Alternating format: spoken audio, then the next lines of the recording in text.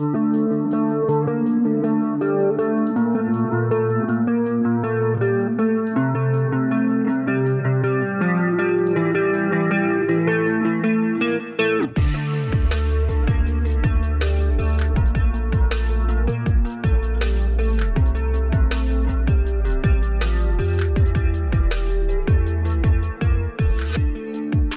right, what's happening, everyone? Welcome back. A brand new episode of Total Football Club. My name is Alex Perez. You can follow me on Twitter and on Instagram at Alex Perez FC. Remember, you can subscribe to the podcast on Apple Podcasts, on Spotify, Google Podcast, YouTube. We are everywhere. You can follow us as well. Instagram, Facebook, Twitter at Total Foot Club. We keep that uniform so it's not difficult for anyone. We have a great show for you all. The main point of this show is going to be the rise and fall of James Rodriguez. We're going to analyze the reasons as to why he is no longer playing at an elite level in European football, how he got to the top and how he got to where he is right now. But before we begin, I have to bring in my guy with the Chelsea jersey, Chris Sued. Chris, I do have to mention this before we begin, Chris. We're recording this on Monday. This is going to go up on Tuesday. And if you guys don't know, Tuesday, the 12th of October is, and my voice just cracked, is Chris's birthday. So my friend, happy birthday to you. I wish I had like an entire choir singing happy birthday to you, but we can't afford that just yet, sir. How are you? I'm doing great. Thank you so much, Alex. Thank you so much. It's my birthday. I've been celebrating since like Friday, so every day has been feeling like my birthday these days. But it's amazing how fast life goes, man. But I'm blessed that I've seen another Chelsea Champions League win this year. Mm-hmm. I had my daughter in the past year. It's been a crazy year. So yeah, I'm excited for what's to come. That's awesome, bro. That's incredible. We're happy to have you here. We're happy to see you healthy. You are, can we say your age? Or is that something private? Oh my God, you're going to kill me. I'm an old geezer. I'm 30. No. I'm 30 now. You're not, we talked about this. You're not old. You're not old, but I just feel like it's a significant number, so we have to celebrate it. We have to celebrate it. I'm as old as Neymar. Can you believe that? Neymar Neymar looks like he's 12. He's looked like he's 12 since he was 12.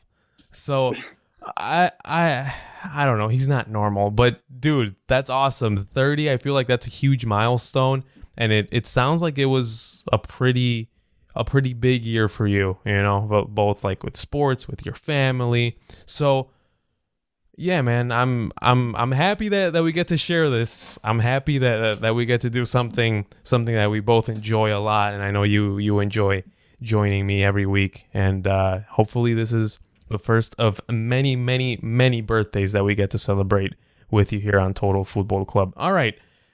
Well, since you're the star of the show today, let me just ask you, international break, I know there's probably not much that interests you right now, but what have you been watching? What have you been reading? What has caught your attention this past week? What caught my attention was a quote by Sir Keylor Navas. I don't know if you heard or read about this. No, but I am interested because he always has something to say. Some stories, yeah, but go on. What he was getting at was that he feels the Ballon d'Or competition is really skewed towards forwards and attacking players, and the criteria that it entails to winning it is usually a really forward player. And he, being a goalie, was saying that he feels that they should have a different award for goalies, for goalkeepers specifically. And I thought it was very interesting because they definitely, of course, they have their Golden Gloves in the Premier League. They have every league has their own like domestic awards, and UEFA has one for the Champions League, and they kind of have one at the Ballon d'Or Awards where they have like a best goalkeeper, but it's definitely not as prestigious. So it got me to thinking because it's a very interesting point, and I'm sure Keylor Navas, who was the goalkeeper for Real Madrid, a Real Madrid side that won 3 straight Champions League titles, probably feels like he's disrespected in the game, in which he feels like he's accomplished a lot and doesn't really get the kudos that he feels like he deserves, because feels like everywhere he goes, they try to replace him. And if maybe he had a bit more clout, they would think otherwise. Like, if, for example, he was this Ballon d'Or winning goalkeeper, which sounds insane, but if he was a Ballon d'Or type level goalkeeper, they wouldn't try to replace him with a Gianluigi Buffon, or they wouldn't try to replace him with a Thibaut Courtois or Kepa in the window before that. So, yeah, it got me to thinking, and I thought it was very interesting. How do you feel about it? What do you think about that point? I want to make 2 points on that. First, I'm going to touch on the award itself. It's not really prestigious at all, because do you know what the award is called? There's no name I have no idea. Exactly. I have no idea either. I know that there's an award, but it's more like, all right, here you go. Shut up. Stop complaining. It's very, very minuscule. The Ballon d'Or takes all of the limelight. The goalkeepers get no love. I've heard from, and shout out to the guys from Ranks FC, love their show. One of the guys, Dean Jones, jokingly says, goalkeepers are not footballers. Terrible take. That's terrible. I know. He says it jokingly.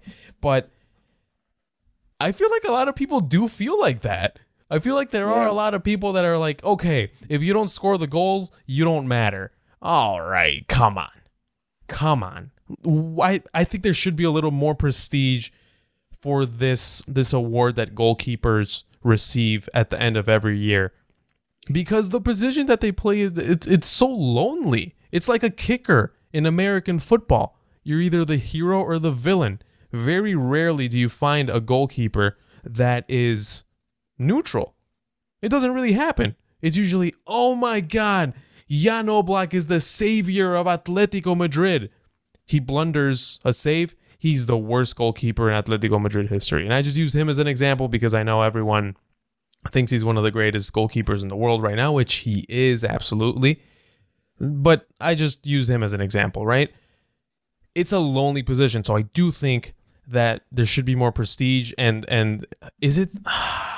now it's really bothering me. I want to know the name of this award. I think it's the Lev Yashin's award, something like that.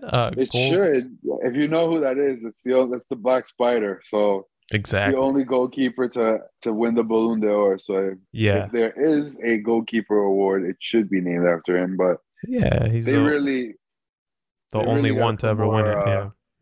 Yeah. I was actually talking about him today. He was wearing the Peaky Blinders hat and all that, man. He's an interesting character. Yeah. The Black Spider, he won the Ballon d'Or in 1963. That's crazy. I remember when everyone thought like 8-9 years ago that Manuel Neuer should have won the Ballon d'Or. I think it was 2014 when he won the World Cup with Germany. But now the second point that I want to make, Keylor Navas. I know it may sound very simplistic, but I feel like the reason why he doesn't get the recognition and the respect that he deserves is because he's not Spanish, he's not Italian, he's not French, he's not German. He's from Costa Rica. A minuscule country in Central America. Ultimately, that's what it comes down to. I don't really say this because I believe it. I say it because I've heard people make that argument. Florentino Perez has made that argument. Not necessarily verbally, but with the way that he does business. Listen, if I can't get you, or if I can get millions and millions and millions and millions of people from your country to buy your jersey, I don't want you. And there's only 5 million people in Costa Rica. So it's a tiny country, right? And he's like, all right, who cares about Costa Rica? Let's bring in Courtois, right? A world-class goalkeeper that is going to feature in like a World Cup semifinal and stuff like that. So ultimately, I feel like it comes down to that, and that is shitty. That is horrible to me, Keylor Navas. After Iker Casillas, probably one of the best goalkeepers Real Madrid has ever had. Just saying. I don't know what year it was, but the year that he had that ponytail, he was like a freaking. He was ridiculous. He was like Yev Lashin reincarnated. He was flying everywhere. I think it was Courtois' like first year there. Keylor. I mean, I remember the year that he had that crazy breakout World Cup that made Real Madrid buy him. He's such a quality goalkeeper, and he's won matches for every club he's been at. And I don't mean like. I mean, it's like 5-4, and he just made like a save at the end. Like, he's genuinely won matches for Real Madrid and Paris Saint-Germain and big time, in big stages and in big pressure situations. It's really unfortunate, but it makes a lot of sense. Being a Chelsea fan, I get asked about goalkeepers a lot because of Petr Cech and Courtois and now Mendy. They ask me what I feel about Mendy, and Mendy is somebody who is in the same breath as Keylor Navas because he's from Senegal. So nobody cares. Like, no one's going to rush and buy his jersey. He just had a crazy debut season at my club. And outside of Chelsea fans, nobody seems to rate him really as highly as others. So it really is a strong argument that you said, like, where they're from, the jersey sales, the marketability, the history. Like, Gianluigi Buffon was an Italian legend before he ever even did anything for the Italian national team because he was a 16-year-old goalkeeper from Italy named Gigi. Like, did I say Buffon? I mean Donnarumma. Donnarumma, yeah. Donnarumma. Donnarumma was an Italian legend before he ever did anything of significance for Italy. Yeah. Now, they won a Euro, so he's earned it, but I think you kind of felt that coming since his AC Milan debut, where it's like, oh yeah, it's this big, tall Italian kid who's playing goalkeeper and is probably going to be the goalkeeper for the next 20 years. Yeah, he's probably really good. And then you think about these other goalkeepers from like I remember when Claudio Bravo was really good and nobody cared because he played for Chile, and it happens all the time, but. Yeah, I feel for him. He's probably going to get replaced. Speaking of Keylor Navas, I feel for him, and I think he's probably going to get replaced there sooner rather than later too. Yeah, by Donnarumma. That's kind of where it's trending. But yeah, that's great, man. You really started two conversations with one topic, and I think that we should ask ourselves that a little more about the marketability and stuff like that. Like, maybe your favorite player was sent to another team because he doesn't sell enough jerseys. It sounds stupid, but sometimes it comes down to that. At the end of the day, this sport that we love so dearly is a business.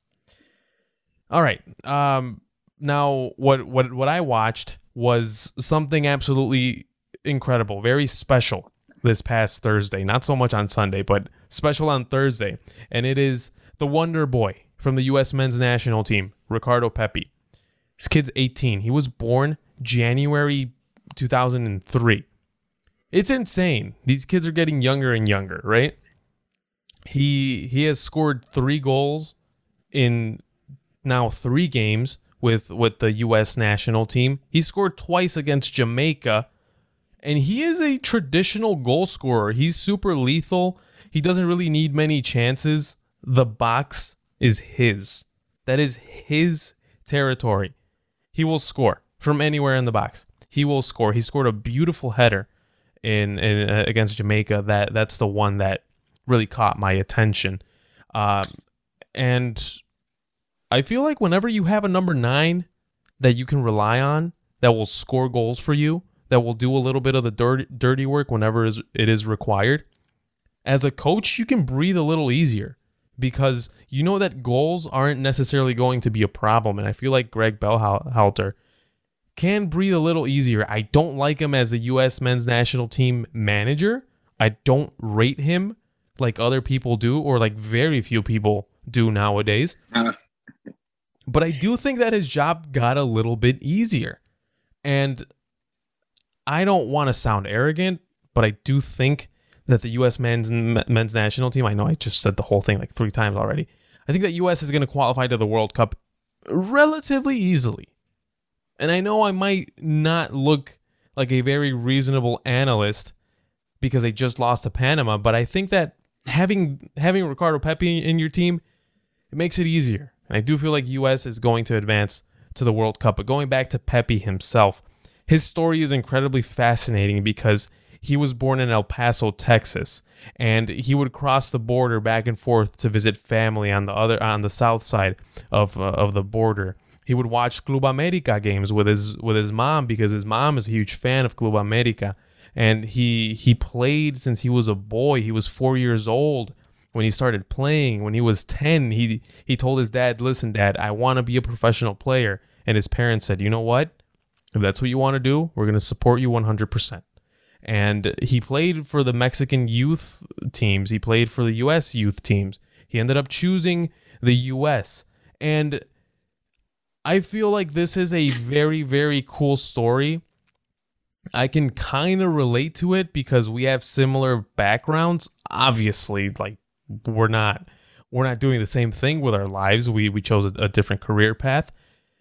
But we're both Mexican American, and I feel like I don't want to talk too much about this because I know that this show isn't so much about that kind of stuff. But as a Mexican American, I'll say this: when you're here in the United States, you're not American enough. When you're in Mexico, you're not Mexican enough. So I feel like Ricardo Pepi had to make a very, very difficult decision early on in his life, early in his teenage years. He had to make a very difficult decision, and he's sticking to it, and it's working just fine. What a boy. Man, boy, whatever. What a man. He's repping the Mexican Americans. He's really, really doing us a good service with the way that he is playing, the way that he is doing this. And he just looks like he cares about his family more than anything else. He loves the game. He loves his family.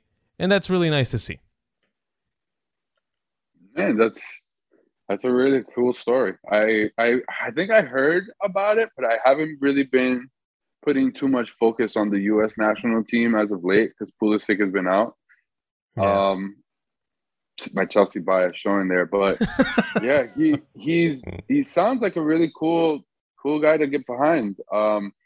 Like you said, it must have been really hard to choose the U.S. over Mexico, knowing the rivalry that exists too. Like not just that existential question, like what do I consider myself? How do I represent myself? And where do I feel like all of that? But then knowing like, oh shit, I'm going to go against Mexico or the U.S., depending on what side I choose.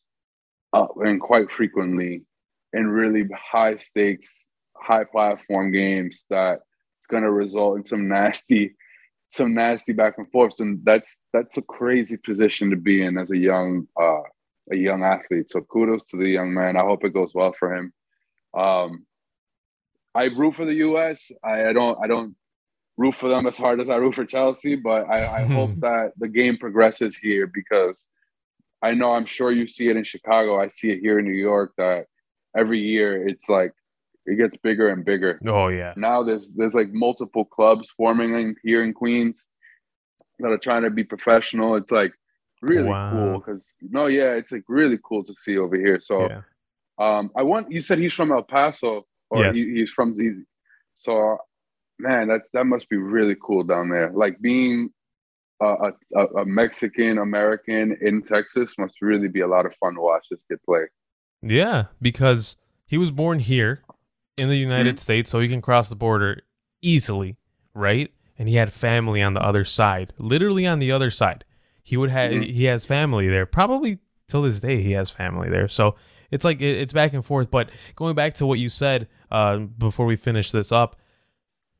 It is very difficult for him because I even read the comments on his videos, his highlight videos, and some of the comments are really nasty, man. It's like, oh, he's a traitor.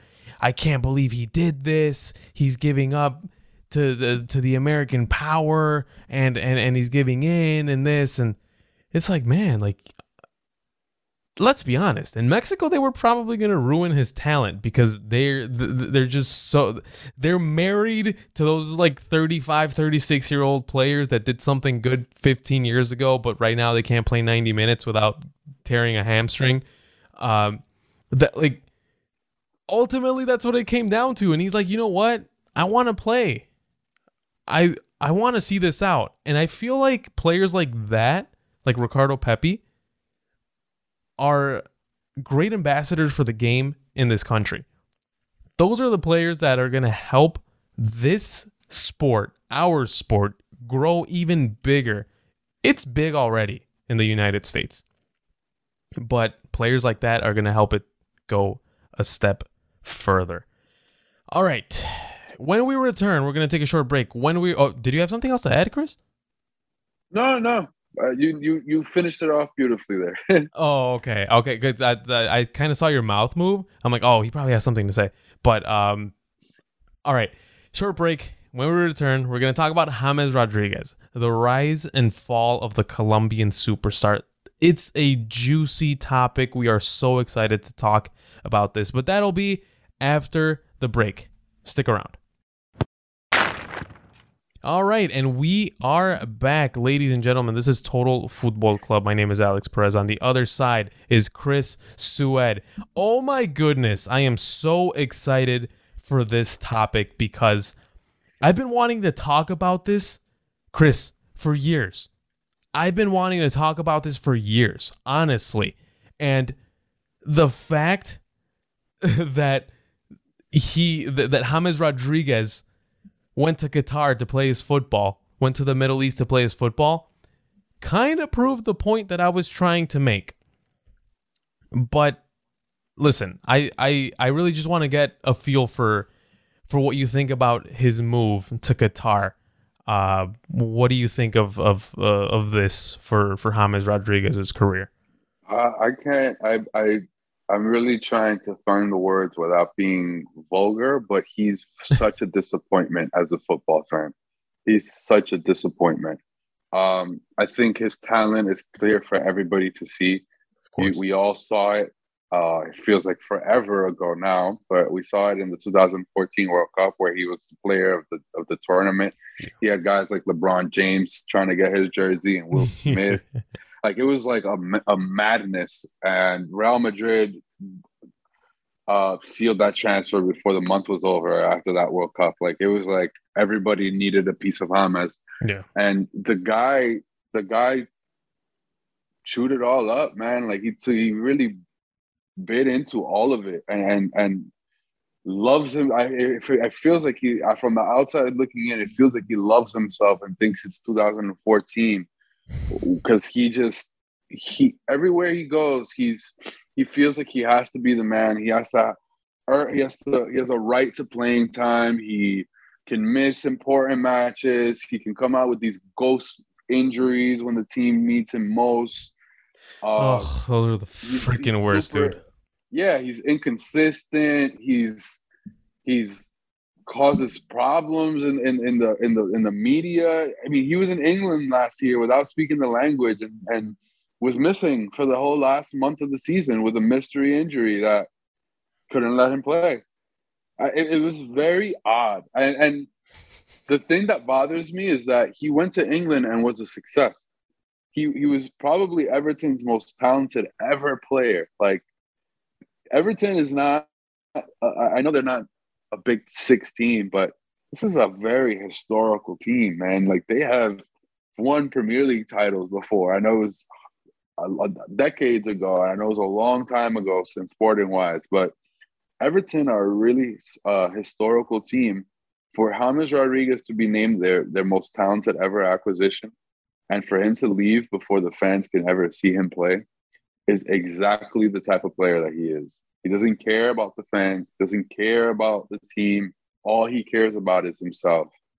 And I'll say this, my last parting shot to this guy, in the Premier League on transfer deadline day, Everton were linked heavily with this young upcoming Colombian winger Luis Diaz. I don't know. Do you know Luis Diaz?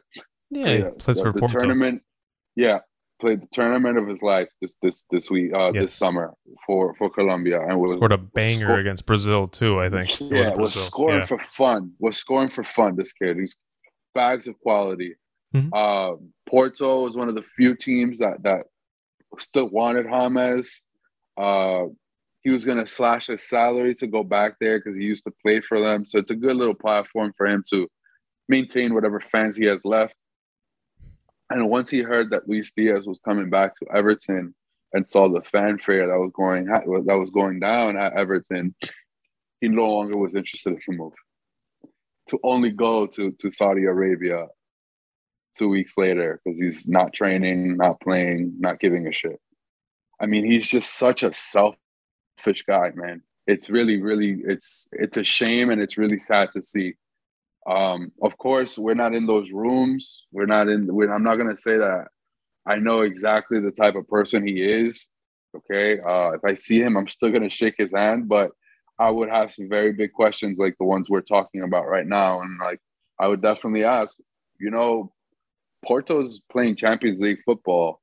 You went there. The Estadio Dragao is a really great stadium. They made the Elite Eight in the Champions League last year, and play a really good football with a really popular coach. Why would you go to Saudi Arabia? Yeah. I mean, that's a question that I wish I could answer. It would definitely make this pod a lot more interesting because we would have something else to base this conversation on. But that answer comes down to one person, and wouldn't it be beautiful to have him here and just just question his existence? I'm so glad that you mentioned Porto because before we get into the nitty gritty of this segment, I just want to talk about James Rodriguez, the player before the superstardom. When you first saw James Rodriguez, or in his early years, what stood out to you the most from James Rodriguez? The player, not so much the character, the player on the pitch. Yeah. What stood out to me was I'm trying my best to articulate this. He played with a bravery on the ball that reminded me of kids in the park. Like it was almost like he had this spark to him. Like, give me the ball and I'm gonna make people dance. I'm gonna do something that's gonna make people happy. I'm gonna play football the way it should be played. And man, it really the I would say the last time I saw somebody with that kind of I guess fun to their game was like Messi and Ronaldinho. So I really felt like we were watching a guy who was going to blossom because it seems like kind of unfathomable. Like this guy who's known for his creative genius and being this spark plug of energy and fun and happiness. It's almost crazy that now we're sitting here talking about how selfish he is and what motivates him, because it seems like it's very obvious that what motivates him is his own fame, his own money, it seems like it's all very selfish. No matter where he's gone, Real Madrid, Bayern Munich, Monaco, now Everton, and now Al Rayyan, seems like it's always about him. I showed you the picture of what he looked like watching Al Rayyan's first game. And he was like, what am I doing here? It's always about him. Like that's every move he makes that's sporting, like what club he goes to, it's always about him. It's never about where the club can flourish or how he can help somebody and in light then put himself in a better position. It's always about him, and I think it's caught up to him. I think there's still talent there, but nobody wants to deal with it. Everton didn't want him, even though he's their most talented player. Colombia said, you know what, stay home. we'd rather do this major tournament without you. And I don't see a way back for him. I don't see, even if he lights up the Arabian League, which I kind of would be more, this is going to sound crazy. I kind of be more surprised if he did than what I think is going to happen, which he's probably going to go there, do really well, do really poor, be inconsistent, have some golazos, not win anything. Because that's the story of his career after that World Cup. That's harsh, but true. That's harsh, but true. And we will talk about how maybe he can potentially get back to the elite level of football. But I'm gonna piggyback off of what you said in the beginning and how much fun he had, or how he would just radiate joy when he was playing football, because he, as a player, of course, I mean, I'm mentioning the obvious right now, or I'm about to mention the obvious. He has a privileged left foot. That left foot, Messi, James, Roberto Carlos, those types of players. You put him in that, talent-wise, of course. But maybe this is something that you didn't know. Maybe you did. But his mother, James Rodriguez's mother, said that James didn't want to be a footballer. James didn't like football. But he was just so good at it, and his father was a footballer, that at some point he's like, fuck it. I mean, I don't know anything else. It kind of explains everything now, right? You had a look in your face that you're like, okay, well, now I understand everything. But going back to the traits, he is literally the number 10. He's the number 10. Don't expect him to press. Don't expect him to drop back. Just give him the ball. He'll work his magic. He'll get you out of a tough situation when he feels like it, right? That is who James Rodriguez is. He's creative, irreverent. He's cocky, very. He's the brain of the team. But I mean, my goodness. Whenever I think of James Rodriguez, I think of the trademark long shots. That goal against Uruguay. Goals with Porto. Goals with Real Madrid. That scissor kick that he scored in the 15-16 season, I don't remember who it was against, but I know it was with Real Madrid. It was like the second or third game of the season. Rafa Benitez's very, very short stint at Real Madrid. He scored a beautiful, beautiful, beautiful scissor kick from the edge of the box. And that is what... But then I don't remember anything else that James Rodriguez did that season. I don't remember anything that he did that season. Because he probably didn't do much. He was hurt. And it definitely does feel like he peaked in July of 2014. That's where James Rodriguez peaked. But now let's fast forward a little bit. Why, Chris, why do you think that he declined so much and so fast? You kind of touched on it a little bit, but now you could just let it loose.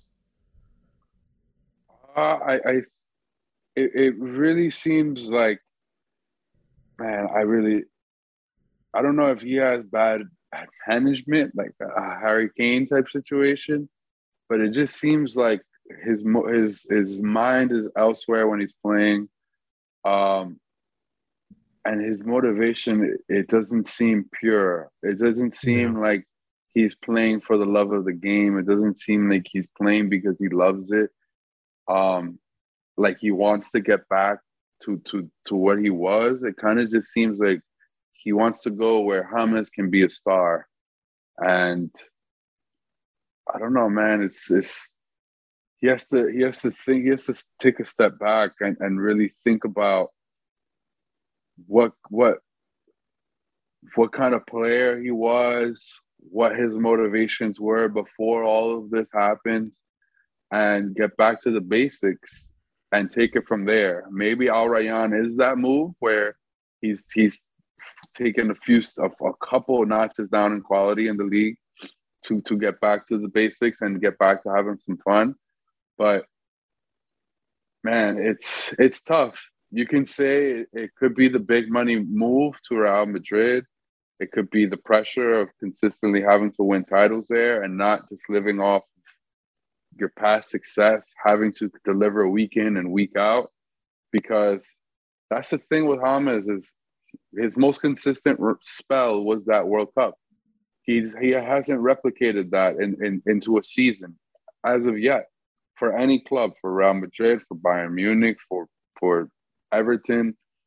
His form is usually a flash in the pan, and it's very unfortunate because I feel like before that World Cup, we saw much more sustained production from him, where it looked like he was that player full time. And maybe there's a game where he falls off and he's not the same guy, but for the most part, he's James Rodriguez.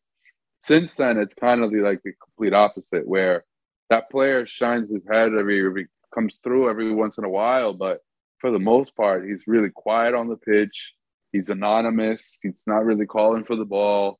He's not brave on the ball. He's very much willing to be a part of the team, but that's not what you need from your number 10, and you nailed it. That is what he is. He's a sure shit number 10, but that guy is not just any other guy on the team. That's why they reserve that number for the most talented, special player on the team, because you need to bring it. That doesn't mean being bringing being 100 out of 10 every week, but it doesn't mean being as inconsistent as he is. And you can see it all over football when these types of guys like a Mesut Ozil, boom, you read my mind. Thank you. Is not motivated and is playing for the wrong reasons. They're really tough to watch. Yeah, because and no pun intended, but it literally feels like you're playing with 10 players. It feels like you're playing with 10. When a James Rodriguez disappears, when a Mesut Ozil disappears, that's what it feels like. You are carrying a burden that you're not supposed to be carrying. And I do feel like his decline really started after that first season with Real Madrid, because after that second season, things didn't go his way anymore. He didn't have Ancelotti backing him. He had Rafa Benitez, and then he had Zinedine Zidane. And I've heard this theory that Zinedine Zidane was jealous of James Rodriguez. He didn't want him to replicate his success. Come on. If you think that Zinedine Zidane was saying, okay, I'm going to put this guy on the bench even though I know that he can help my team. I'm going to put him on the bench because I don't want him to replicate my success. I don't want him to be better than me. I don't want him to have a bigger and better legacy than mine.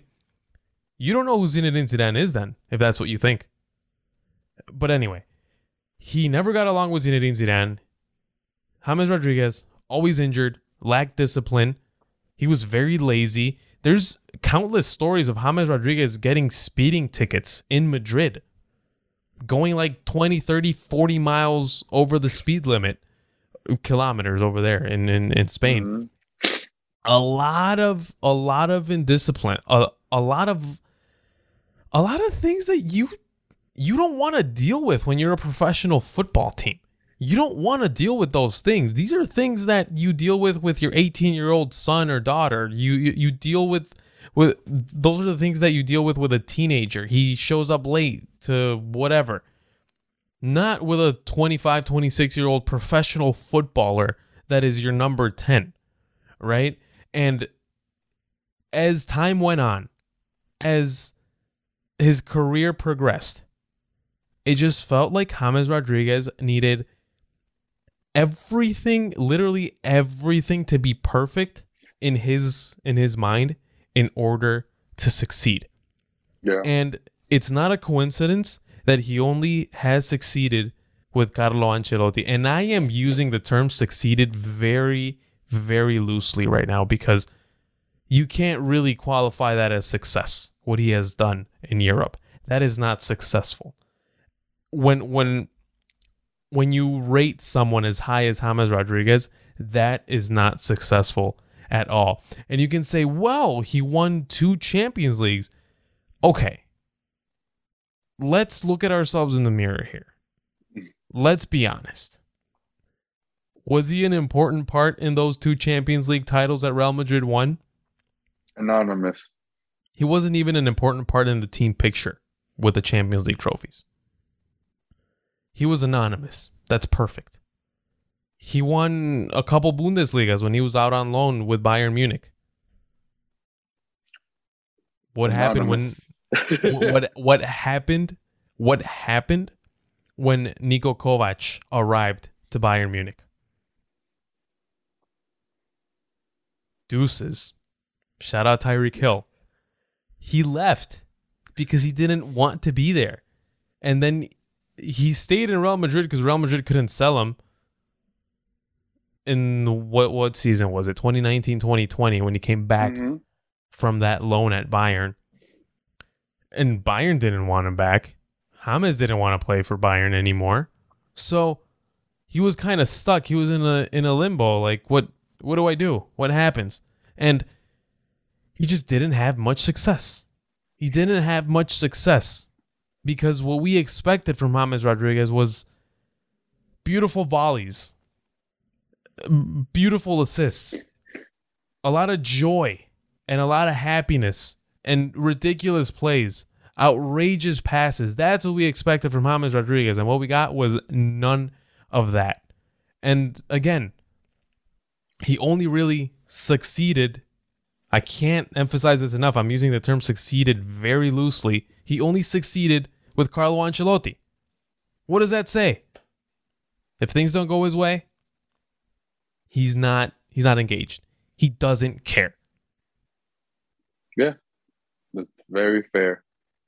You said earlier, like we would discuss what's a good path back for him. The only thing that I can think of, because you made a great point. It feels like he just doesn't care. Like if it doesn't serve James Rodriguez, he doesn't care. And even if it does, or even if it is to his benefit, most likely he doesn't care. So for me, I have 2 destinations in mind, but I'll open up to 3. Mm-hmm. River Plate or Boca Juniors. And then distant third, maybe Flamengo. Oh, wow. All South America. Those teams, yeah. He needs to go where they live and breathe football. They don't care what car you drive. They don't care what girlfriend you have. They don't care what shampoo you're modeling. Live and breathe football. If you can be the man at Boca Juniors, if you can be the man at River Plate or Flamengo, any of these South American teams, even Nacional from Colombia. But I feel like those other 2, River Plate and Boca, are probably the best 2 South American teams at the moment, or the most prestigious. But yeah, you put him in one of those clubs and let him get back to form. It's going to be beloved. He's going to be beloved. And I think that's what he needs. Also, and this is something kind of like a running theme, if it doesn't work out, he needs to fight, and he needs to fight for his place. The moment something happens where he's not the star of the show, he's out. I'm going where Carlo Ancelotti is. I'm out. I'm not doing this. Nah. He needs to be a footballer. He needs to sit, fight for his place, be a part of the team, and be a part of one of these big clubs where these fans won't let you get away with this shit. Because something that stuck out to me, Carlos Tevez, when he went back to Boca Juniors after when he left Juventus to go to Boca, it was very controversial at the time. Because if you remember, Carlos Tevez still had a bunch of years, not a bunch, but he still had a few years left at the top. He was scoring really frequently for Juve, and it looked like a great signing for them. And he Champions League finalist that season too. Yeah, and he abruptly left to Boca Juniors. And when they asked him after a few months, why would you do that? Like, you were at Juve and you were winning Serie A titles and you were playing for the old lady in a really prestigious European club and challenging for Champions League. Why would you come to Boca Juniors? So when I went to Boca, I saw an old lady in front of her house with tears in her eyes. And she said, "Thank you. From the bottom of my heart, thank you. You gave me happiness one last time before that time comes." And that's what James needs. He needs a gut check to the soul, where these fans look him in the eyes and they tell him, "We need you here. We need you battling. We need you fighting. We need you a part of the team." And hopefully, hope to God that gets through to the guy, because if those fans can't, you shouldn't be playing football. Go to Saudi Arabia, go to China, go and collect the paycheck, but don't call yourself a professional footballer. Wow, that is a reality check for sure. I got goosebumps just thinking about that anecdote about Tevez. Shows you that football is much more than just a sport. It's one big family. It unites all of us. Yeah. James playing a Copa Libertadores? Sign me the fuck up. Yes. Of course. Yeah. James celebrating with La Doce at the Bombonera for Boca Juniors? Yes. James scoring the winner at the Monumental? Going crazy with all the River Plate fans? Yeah. Sign me up. And he played in Argentina already. He played there. He played at Banfield. And then after he went to Porto. So it's very possible. But I think that that's the only way. Because in Europe, they're going to look at him and they're going to be like, "Dude, no, you're past it. You're past it. In soccer years, he's old. He's going to be 31. He's old in the sports world. Like they're not going to want him." And I don't think that it's necessarily the age that's the problem. It's the behavior. They're going to be like, "Dude, we're not going to put up with your shit. You might have fooled Real Madrid and Bayern and Everton, but you're not going to fool us," whoever that other team may be. I think his journey in Europe is over. I do think so. I think it's over for that reason, and because maybe he just doesn't want to go and play again. Whenever I hear him speak, it's not like, "Oh, I want to be back. I want to get back what's mine," even though that's probably not the right thing to say, but it just doesn't sound like he wants to be back. It looks almost as if he's relieved that he's not playing in Europe anymore. And you know what? If that's the case, that's perfectly acceptable. If you don't belong with the big dogs, I'm glad you found that out. So there's space for other people who do really want it. But yeah, it's incredible. It's incredible. Such a talented player. Such a joy to watch. That 2014 World Cup. I will say this. I don't know. I hopefully I still have many more World Cups to witness, but I feel like 2014 was my favorite World Cup. And a big reason as to why it was my favorite is because James Rodriguez was so much fun to watch throughout the entire tournament. He was a leader. He was a joy. He was like the sunshine for that Colombian team. A Colombian team, we must not forget, that was very hurt mentally because Radamel Falcao was injured. He tore his ACL and he wasn't and he didn't play the World Cup. He was the captain. He was the captain, the goal scorer, the leader, the star. And then James Rodriguez showed up. But really quick, now that we're talking about the Colombian national team, to me, what showed me that James Rodriguez just wasn't it anymore, and what was incredibly alarming, was that the Colombian national team bailed on him. As soon as they bailed on him, I'm like, oh shit. It's over for him. Because the Colombian team, they coddled him. They protected him. They were probably in on these phantom injuries. They were probably telling him, "Hey, say that you're hurt and that this is the injury and that we're going to treat you over here." Because think about it. A lot of times, especially in that qualifying process to Russia 2018, James Rodriguez would be hurt with Real Madrid, and then he was perfectly fine whenever he had to play Paraguay or Bolivia or Peru. He was fine. And it's not a coincidence. He was being coddled by the national team. And then this summer, they gave him the boot. They didn't call him up. That was incredibly alarming to me. And we did make an argument in the summer. We said, hey, maybe they need him. Maybe this is something that they're going to regret. I mean, they kind of didn't. I think they're okay. I think they're fine. And now James Rodriguez showed his true colors again, and I think he put an end to any argument. He showed who he really is and what he really thinks a few weeks ago when he moved to Qatar, Saudi Arabia, wherever he is. Point is, he's not playing elite football anymore. Yeah. It's another reality check for him, and I was about to say I hope he gets it. I think he did. Judging from that picture, I think he realized, oh shit, I'm far away from Kansas. We're not in Kansas anymore. Oh my goodness. Oh, James Rodriguez. What could have been? What could have been? That's the last thing that we can really say about James Rodriguez. All right, ladies and gents, one short break. The last one for the show. When we return, we're gonna talk. Are you okay there, Chris? You good? Sorry. Yeah, that last Kansas line was really bad. It got me bad. It took my breath away. Oh my goodness. All right, Chris. Well, for that, we're gonna take a short break.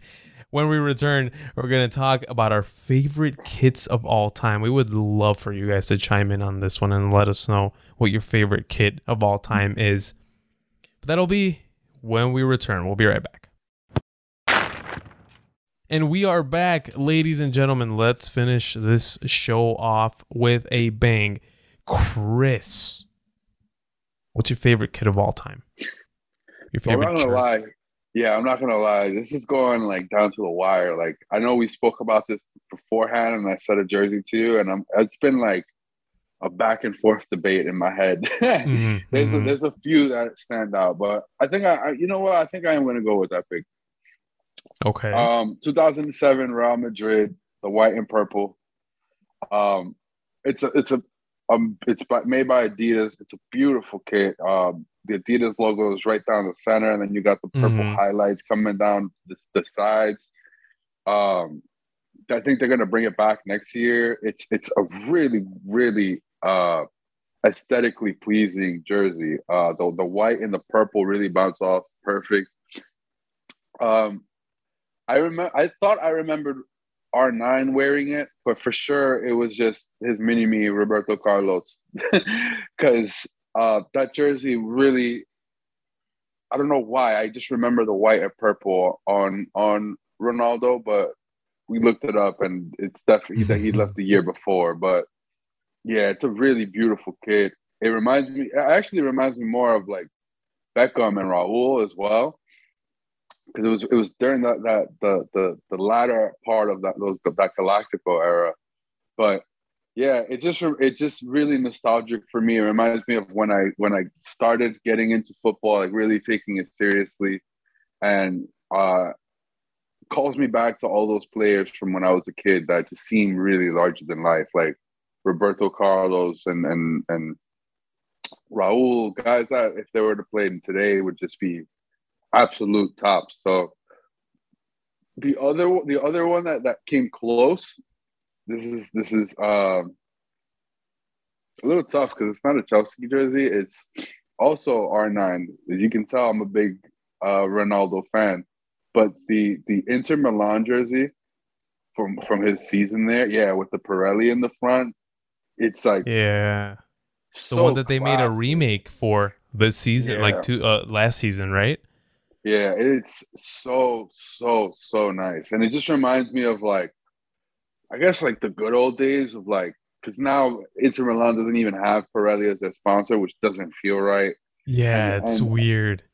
And I feel like that was like, I know they won the treble with Mourinho, and I mean, I love Inter Milan. They're not Chelsea. They're not my favorite club, but I really have a soft spot for all those big clubs and all these countries because I guess like the romance of it gets to me.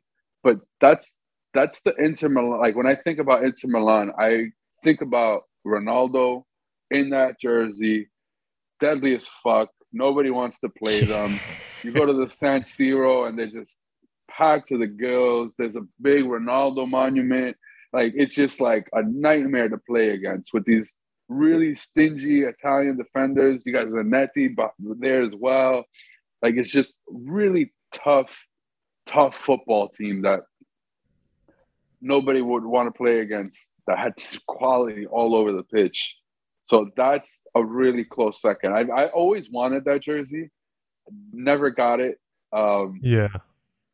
Maybe one day I'll get it. It's on my bucket list. I hope to get it one day.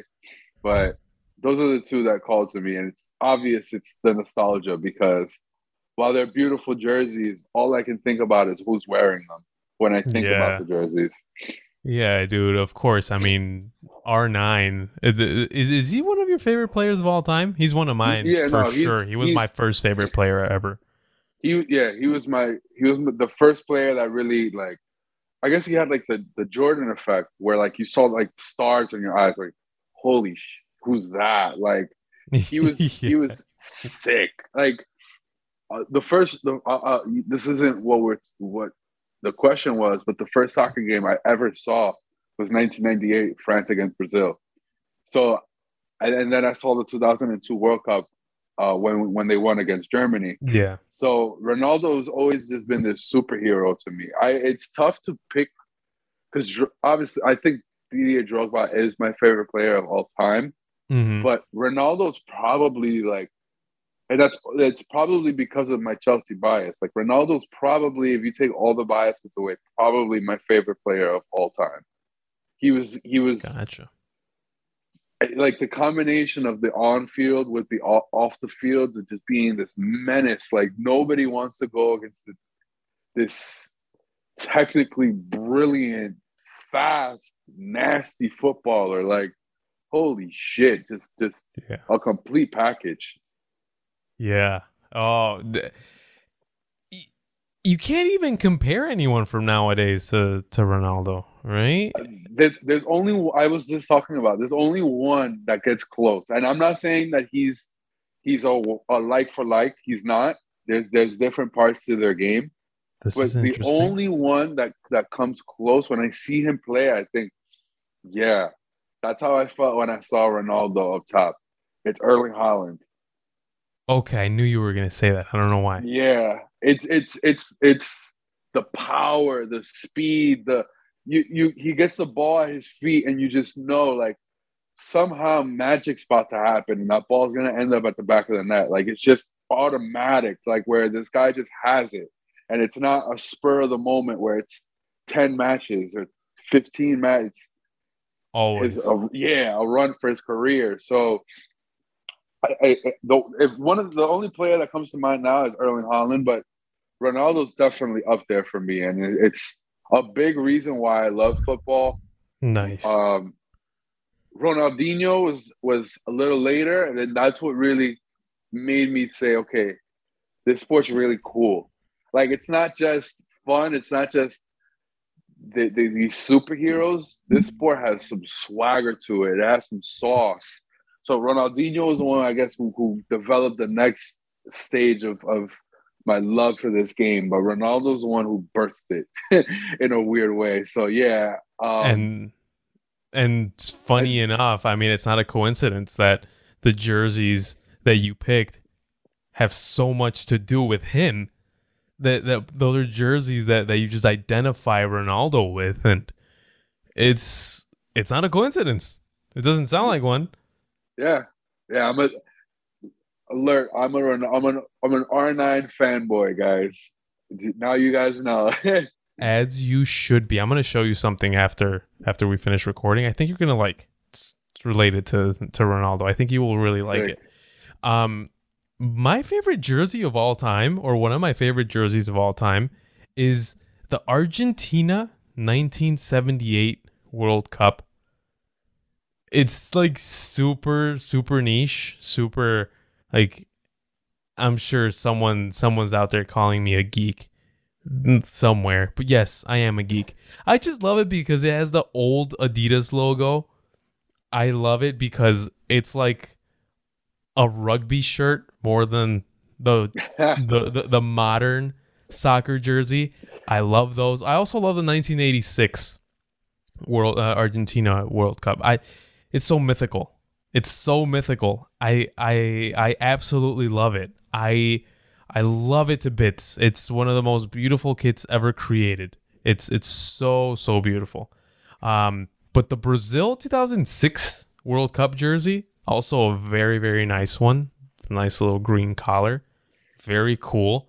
I know the Netherlands had a really nice. I don't know why I'm picking all national teams. I think it was 88. That's like widely known as like the most beautiful jersey of all time.